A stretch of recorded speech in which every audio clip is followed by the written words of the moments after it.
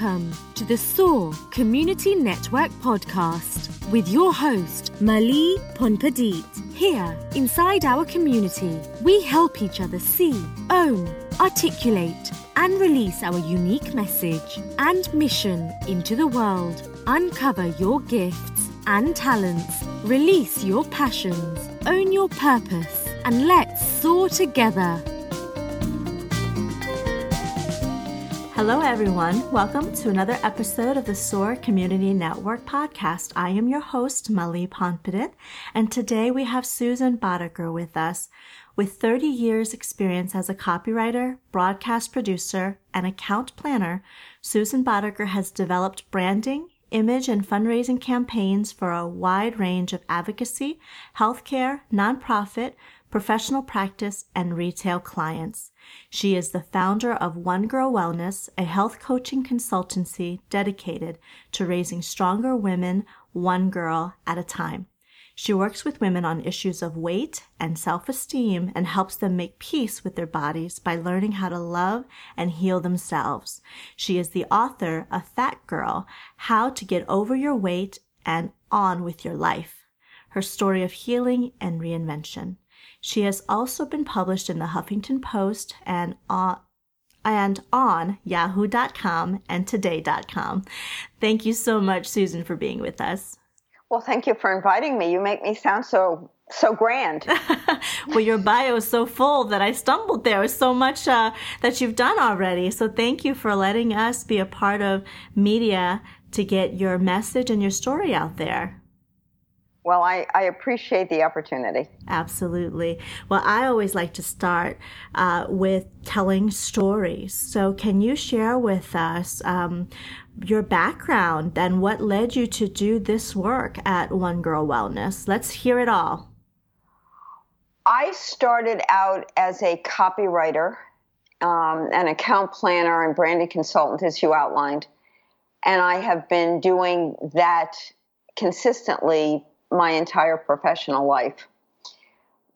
But recently I decided I needed to take that communication talent and an interest in healthcare and put it to work in another arena. And I knew I wanted to do it in a one-to-one basis because that's the way I like to work. And I discovered health coaching. And in the course of the coaching, the founder of the school, who really was the facilitator for most of the coursework, said, think very carefully about your niche. You may not go on to be a health coach as such. You may go on to nutrition or cooking or developing a product. You may become an author. But think about the kind of person you really, really want to reach. And I thought, well, obviously, I want to reach people like me. Not because I'm a narcissist, but I knew from my own life and from people around me that there are an awful lot of unhappy women who are unhappy because of their weight. They don't like themselves. They don't feel comfortable in their own skin. They don't feel that they have the right to take up space. And I knew that feeling because I had been one of those girls. And I thought, I want to help people like me. Maybe I'll even cure myself a little bit of some of the leftover baggage that I was carrying around. And so that's how One Girl Wellness was born. I became certified through the Institute for Integrative Nutrition, so I'm an official health coach. But as you indicated in your intro, I work exclusively with women on getting to know themselves, love themselves, and heal themselves. Well, Susan, take us back to your childhood because, the work that you do really does require tapping into a place where your clients really know that you can relate. So I'd love for you to share your journey as a child and what were you feeling? What were some of the things that you're hearing now from your clients? It's like, oh gosh, I understand. I can empathize. I remember saying that to myself or still, working on that particular issue. So please take us back in time. All right. Turning on the Wayback Machine. I grew up in New York City to very old world parents and grandparents. I was an only child, and I got a lot of attention, not all of it positive. And I had to meet very strict standards of perfection. And I got the smarts down. I was a smart kid, and I did very well in school. But I was an enthusiastic snacker. I sought comfort in food. It was not an outwardly loving home. I knew my parents loved me, but they were cold. They were not people of the heart, so to speak. And being perfect in every respect was something that my mother really, really wanted for me. And I would hear, you don't want to eat that, you'll get fat. Stop eating, you'll get fat. You're not really hungry. Don't eat that, you'll get fat. And even at times when I wasn't overweight, I would hear this message, and I would look in the mirror and I would say to myself, well, I don't see a fat girl. What is she talking about? And so I began to lose touch with who I was. It was sort of, who are you going to believe, me or your lying eyes? And there was this disconnect between what I was hearing and what I was seeing and what I was feeling. And when I became a teenager, which is an age when many girls gain weight, I gained even more weight, and I would sneak food. I wasn't really a binge eater, but as I say in the book, I was an enthusiastic snacker. And I was looking for softness, and I was looking for sweetness because I didn't have any. And so my mother would get terribly upset, and it would be very, very unpleasant conversations, verbally abusive, occasionally physically abusive. And I would be put on very restrictive diets, and I would be starving all the time. I would be miserable all the time. I would be hating myself all the time and wishing I were dead. And then I'd lose the weight, and then I would be a good girl for a while, and then the weight would come back on because I never really was in touch with my body. I never really knew if I was hungry or not, legitimately hungry. I was trying to live second guessing myself and trying to guess what the other person was perceiving about me. Mm. So it was a very bizarre and fragmented existence. So I got married to get out of the house, in part. And I was thin for my wedding, and then I gained the weight. And to his credit, my then husband never said a word. Never said a word to me. And one day I was riding home on the bus, and I was reading Mademoiselle magazine, which alas doesn't exist anymore. And there's, of course, it's a woman's magazine, so there's an article about dieting. And this woman was talking about how she lost weight. I don't remember her name, but wherever she is, I praise her every day. And she said, rather than deny herself food and be obsessing about the food that she wasn't eating, she just ate half.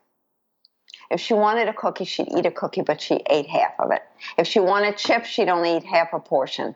She'd satisfy the craving, and then she could move on. And I thought, well, my goodness, I can do that. And I did. And I thought, isn't this wonderful? I can literally have my cake and eat it too, but I don't have to have it all. And I lost the weight, and I never gained it back. But it really colored how I saw myself even years later. And I think that's my real motivation, because when you are traumatized in anything, whether it's something as silly as weight or something as profound as leaving the country of your birth, it affects how you engage with the world.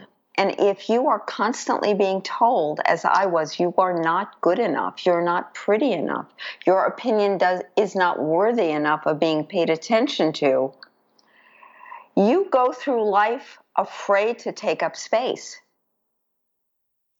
And I don't want other women to go through that, and I know they do. And so I try to teach them from my experience, and I try to coach them out of it and try to say, you are a wonderful human being. You may not be at the weight you want to be at right now, but you have so many talents. Don't hide them.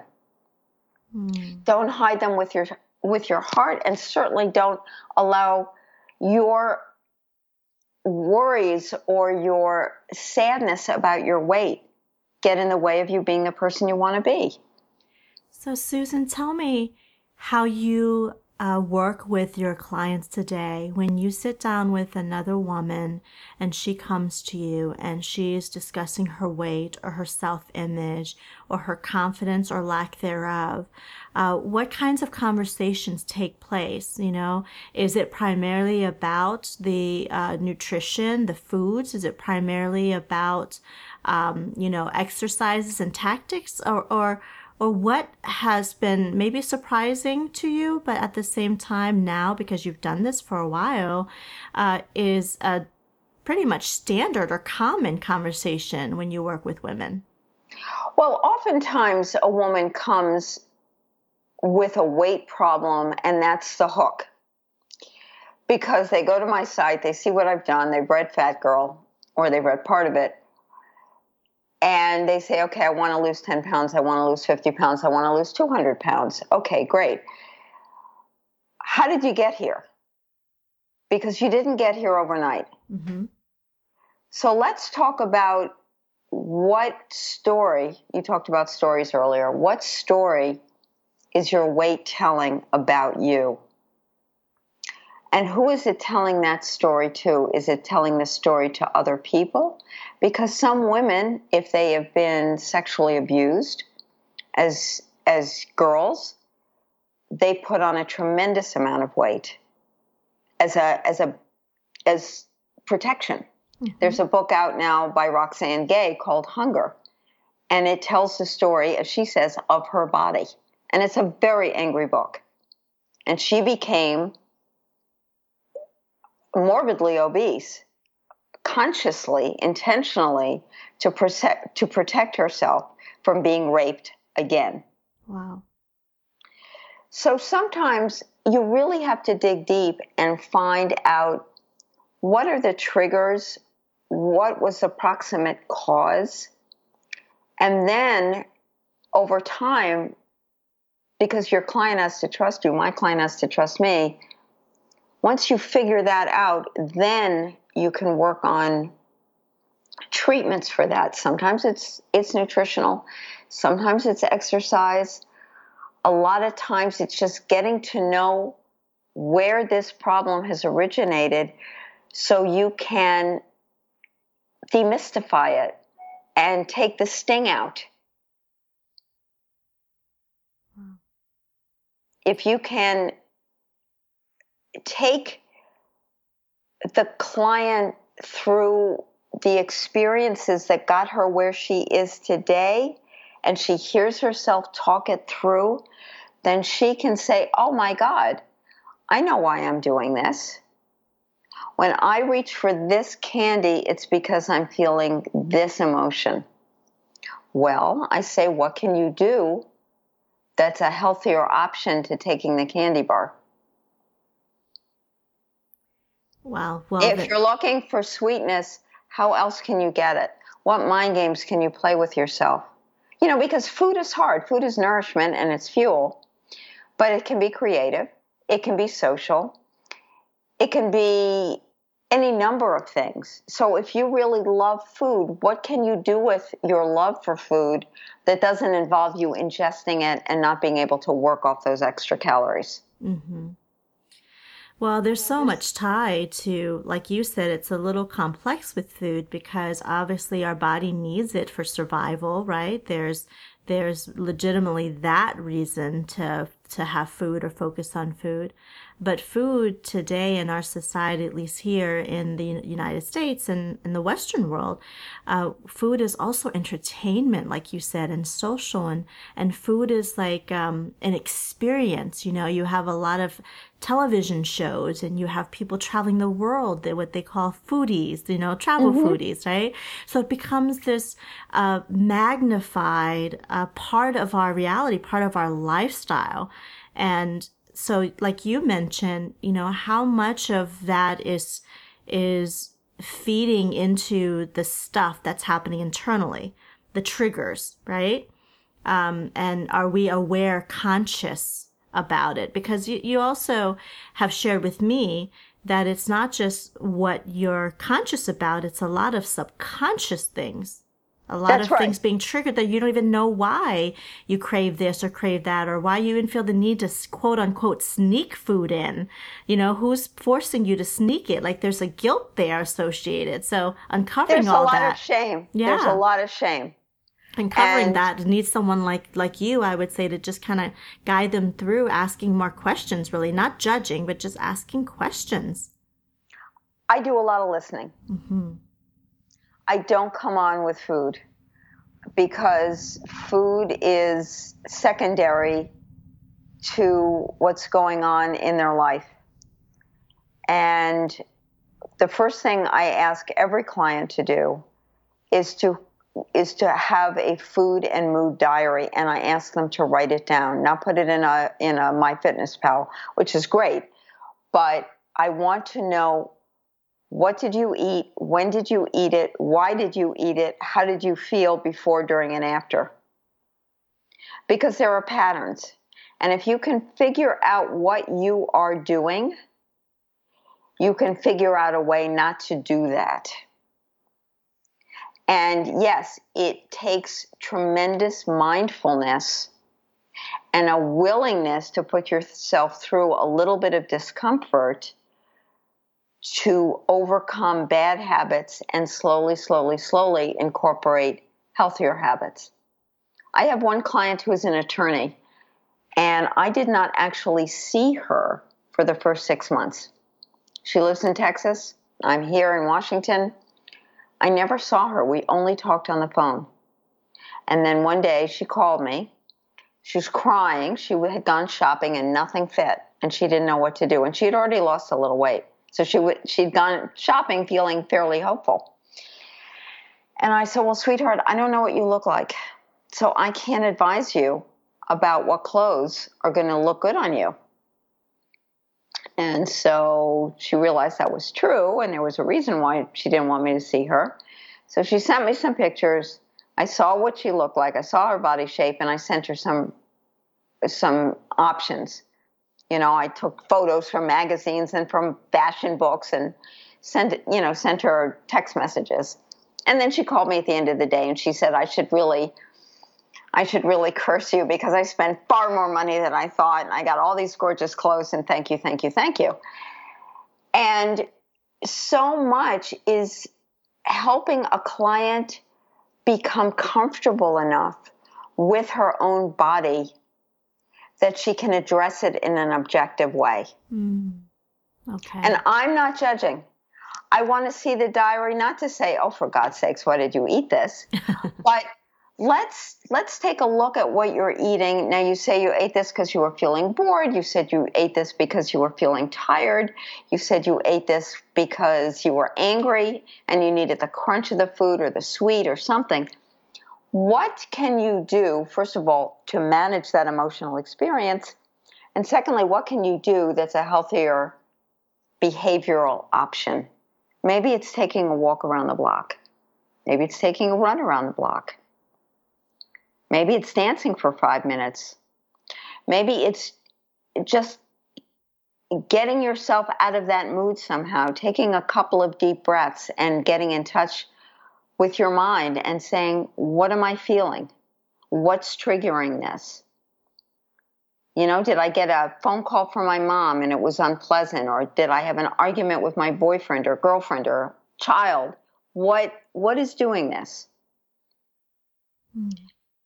And it takes a lot of effort and it takes a lot of time. And you have to really want to do it. Yeah, I think that's the main point. You have to really want to do it, and willingness to know that when you're working with someone who's going to hold you accountable, that it's a part of the journey, so you don't quit just because it gets hard, right?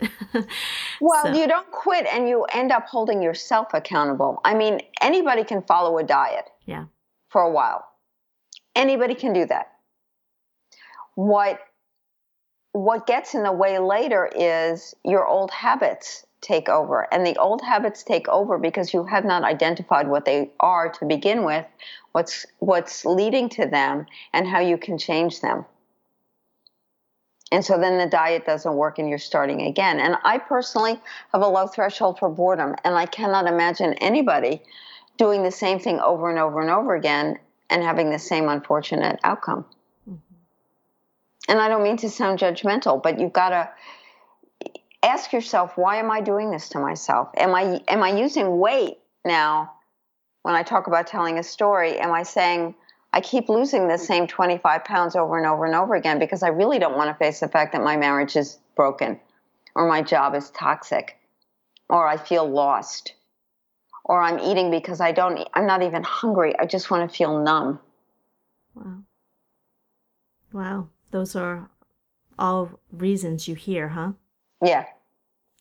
Well, also, Susan, you talk a lot about this in your work. You talk also about mothers and daughters and the relationship and the examples they set. Let's touch upon that, because I think that's very important. And thank you for sharing your personal story with us about your childhood and the relationship that you had.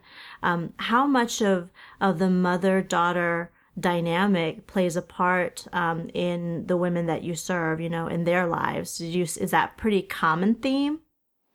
It is a common theme, and I don't want to sound like I hated my parents. I'm always very sensitive to that, and they're dead now, so they don't care. But what's sad, and I really wish I could talk to them now, what's sad is that we wasted all of those years on such useless, unproductive ways of engaging with each other.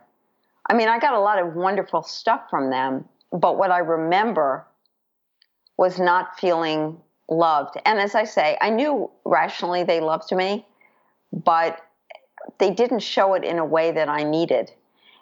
And children internalize what they hear because they don't know any better. They can't measure it against some other family or some other way of thinking. Your parents tell you you're not hungry, and you think, okay, well, I'm not hungry. Mm-hmm. Or they tell you you're fat and you don't have a right to this, that, and the next thing. Okay, I don't have a right.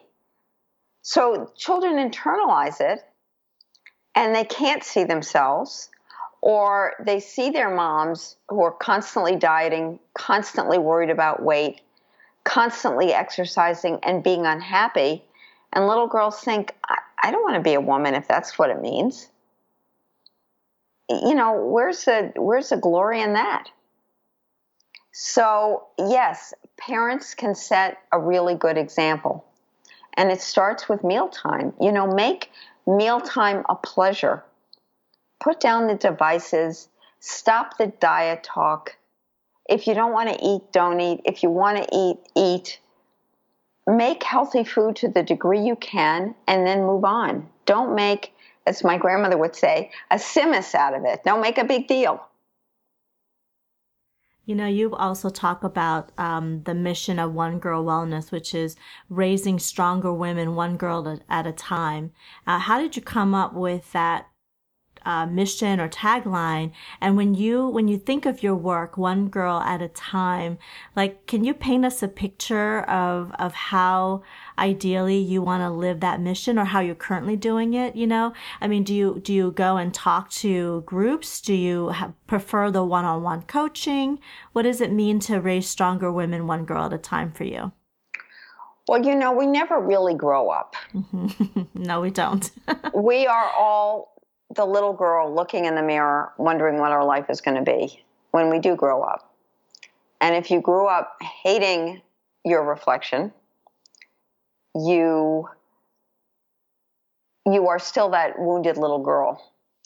So what I try to do with one-on-one coaching, through my blog, through my social media, through groups, and I'm thinking about developing a group for the coming winter. What I try to do in the book is to say, it's okay, you're safe here, you are embraced, and I give them, and by extension myself, the love they need, the love I wish I had received growing up. Because you cannot flourish if you don't feel loved. And I tried with the tone and manner of my website to be loving, to say, it's hard, but you can do it, and I can help you because I've been there.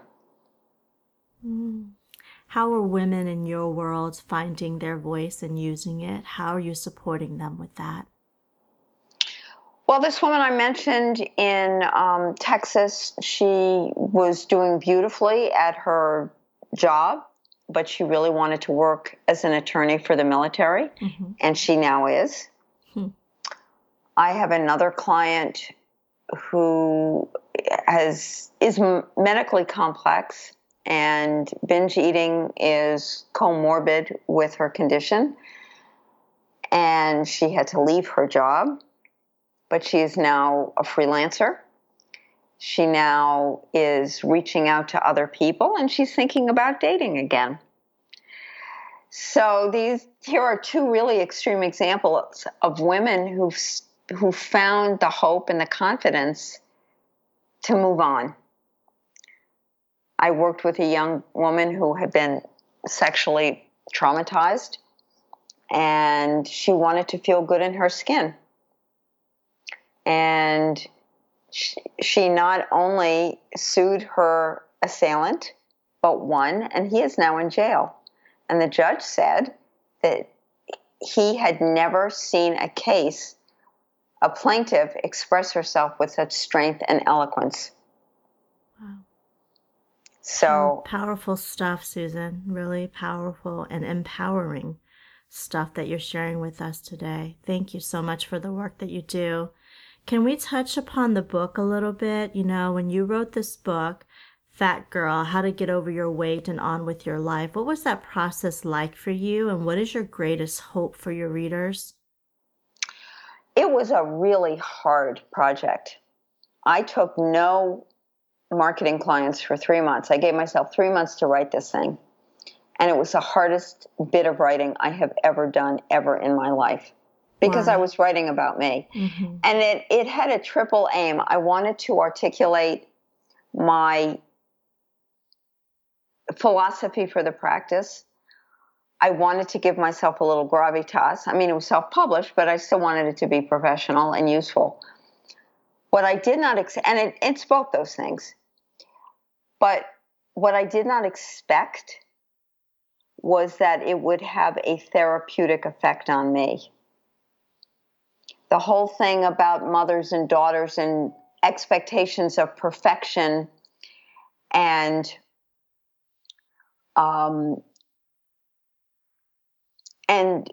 mothers, without even realizing it, even with the best of intentions, how they can undermine their daughter's growth and confidence. I learned that writing a book, and I learned that how it affected me and my mother, and that, it wasn't my fault. It wasn't her fault. It was just the way she was raised with certain expectations, and they were deflected onto me. Because a lot of mothers feel, and women feel, they have to be perfect. They have to be perfect in every aspect of their lives, and that women are judged as quality human beings by the kind of kids they put out. And that's so unreasonable. And I think my mother believed, as many women do, that if I have a perfect child, I will be seen as worthy and perfect too. And I could no more be perfect than she could. And so the therapy for me was seeing my mother as a human being and being able to forgive her. And that's what made me really sad. I mean, that's how I could really grieve her death, because I saw her as a person and not a monster. Wow. I just got chills. Wow. Well, then when you have your readers pick up this book and they're reading through it, what to you would be considered success in terms of their feedback or what they got out of it? Have you heard folks who've read your book tell you how it's changed them or how it's supported them or helped them? I'd love to hear some feedback that you've received about it. Well, most everybody who reads it says, is it okay that I laughed?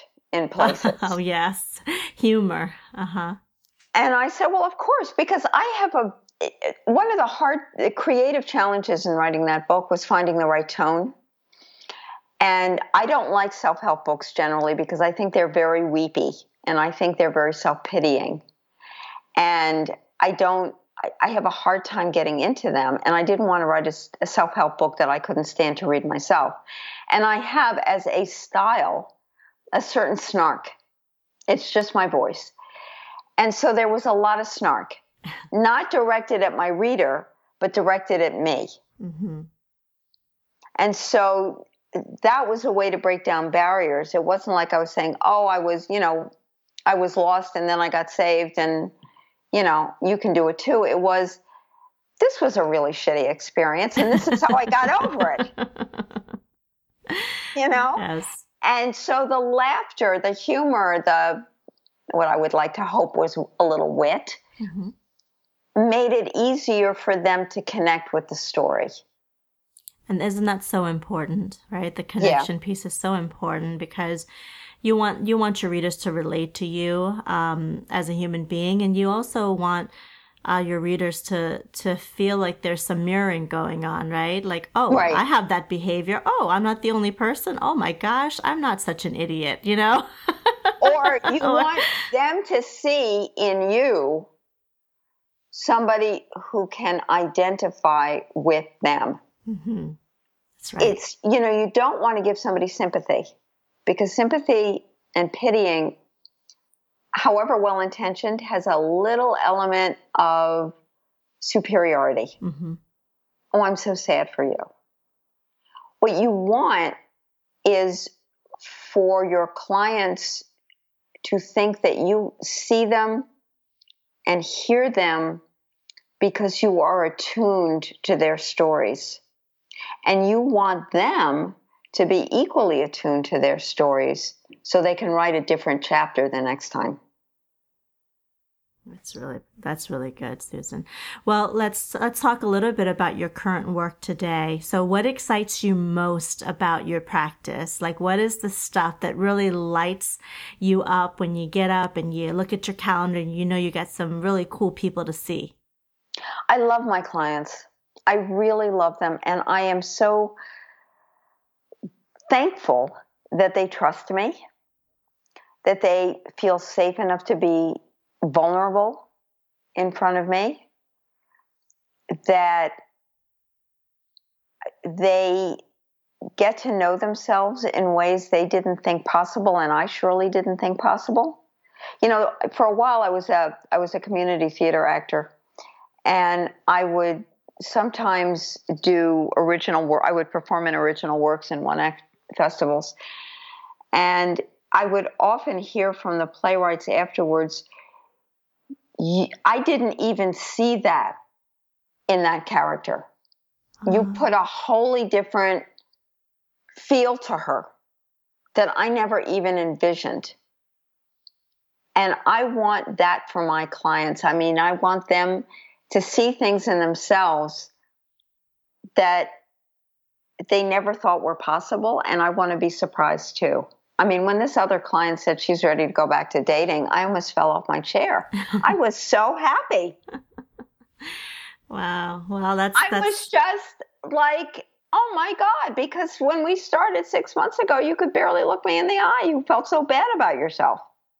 Oh my gosh, that is so cool. That's so cool. And the fact that within 6 months, because sometimes people just say, and I've heard this too in some of the work that we do at retreats and things, oh my gosh, I just don't know that I can, become that person, right? That person that they have put on their vision board, the confident, quote unquote, beautiful, self-reliant human being.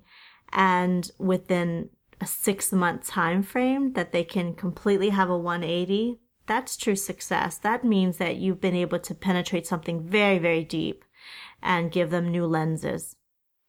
Well, I don't know if you ever read The Prime of Miss Jean Brodie. I have not.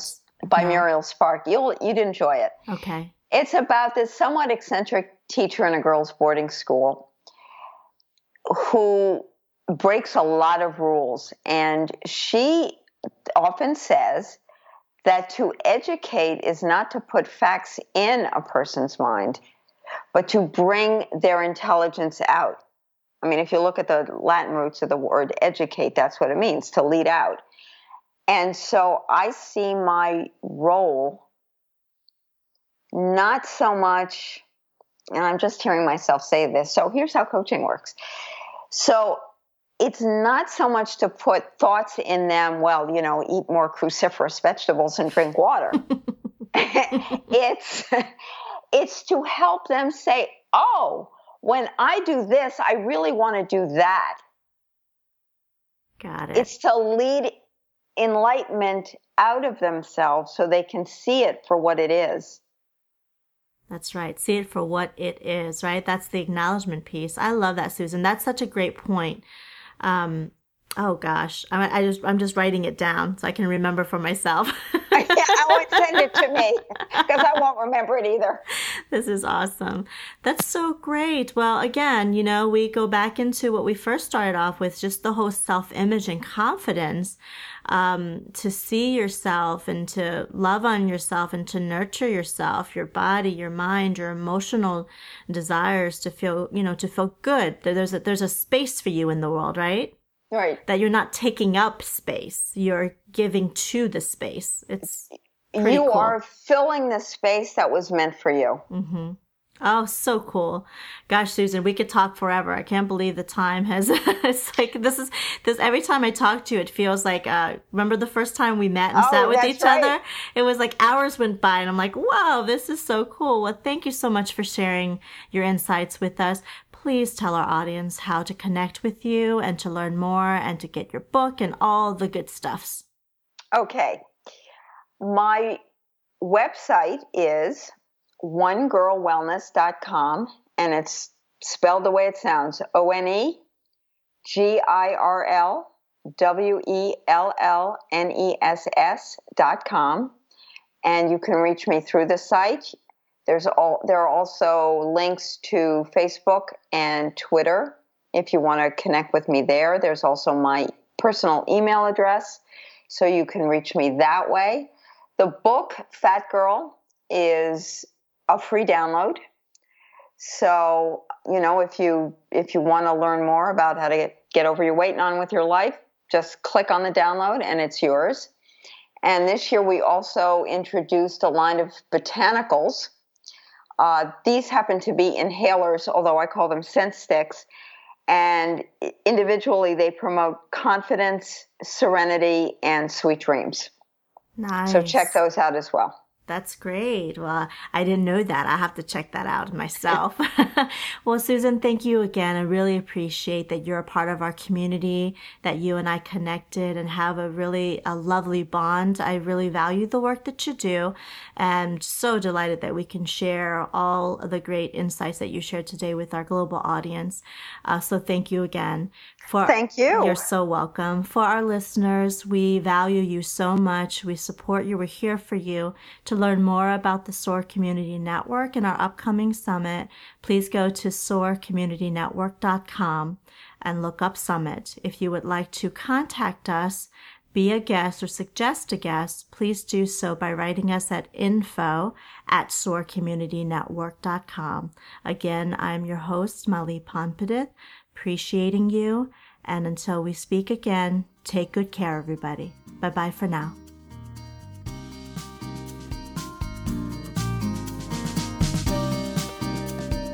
Thank you for tuning in to another episode of SOAR Podcast. Join us by visiting soarcommunitynetwork.com.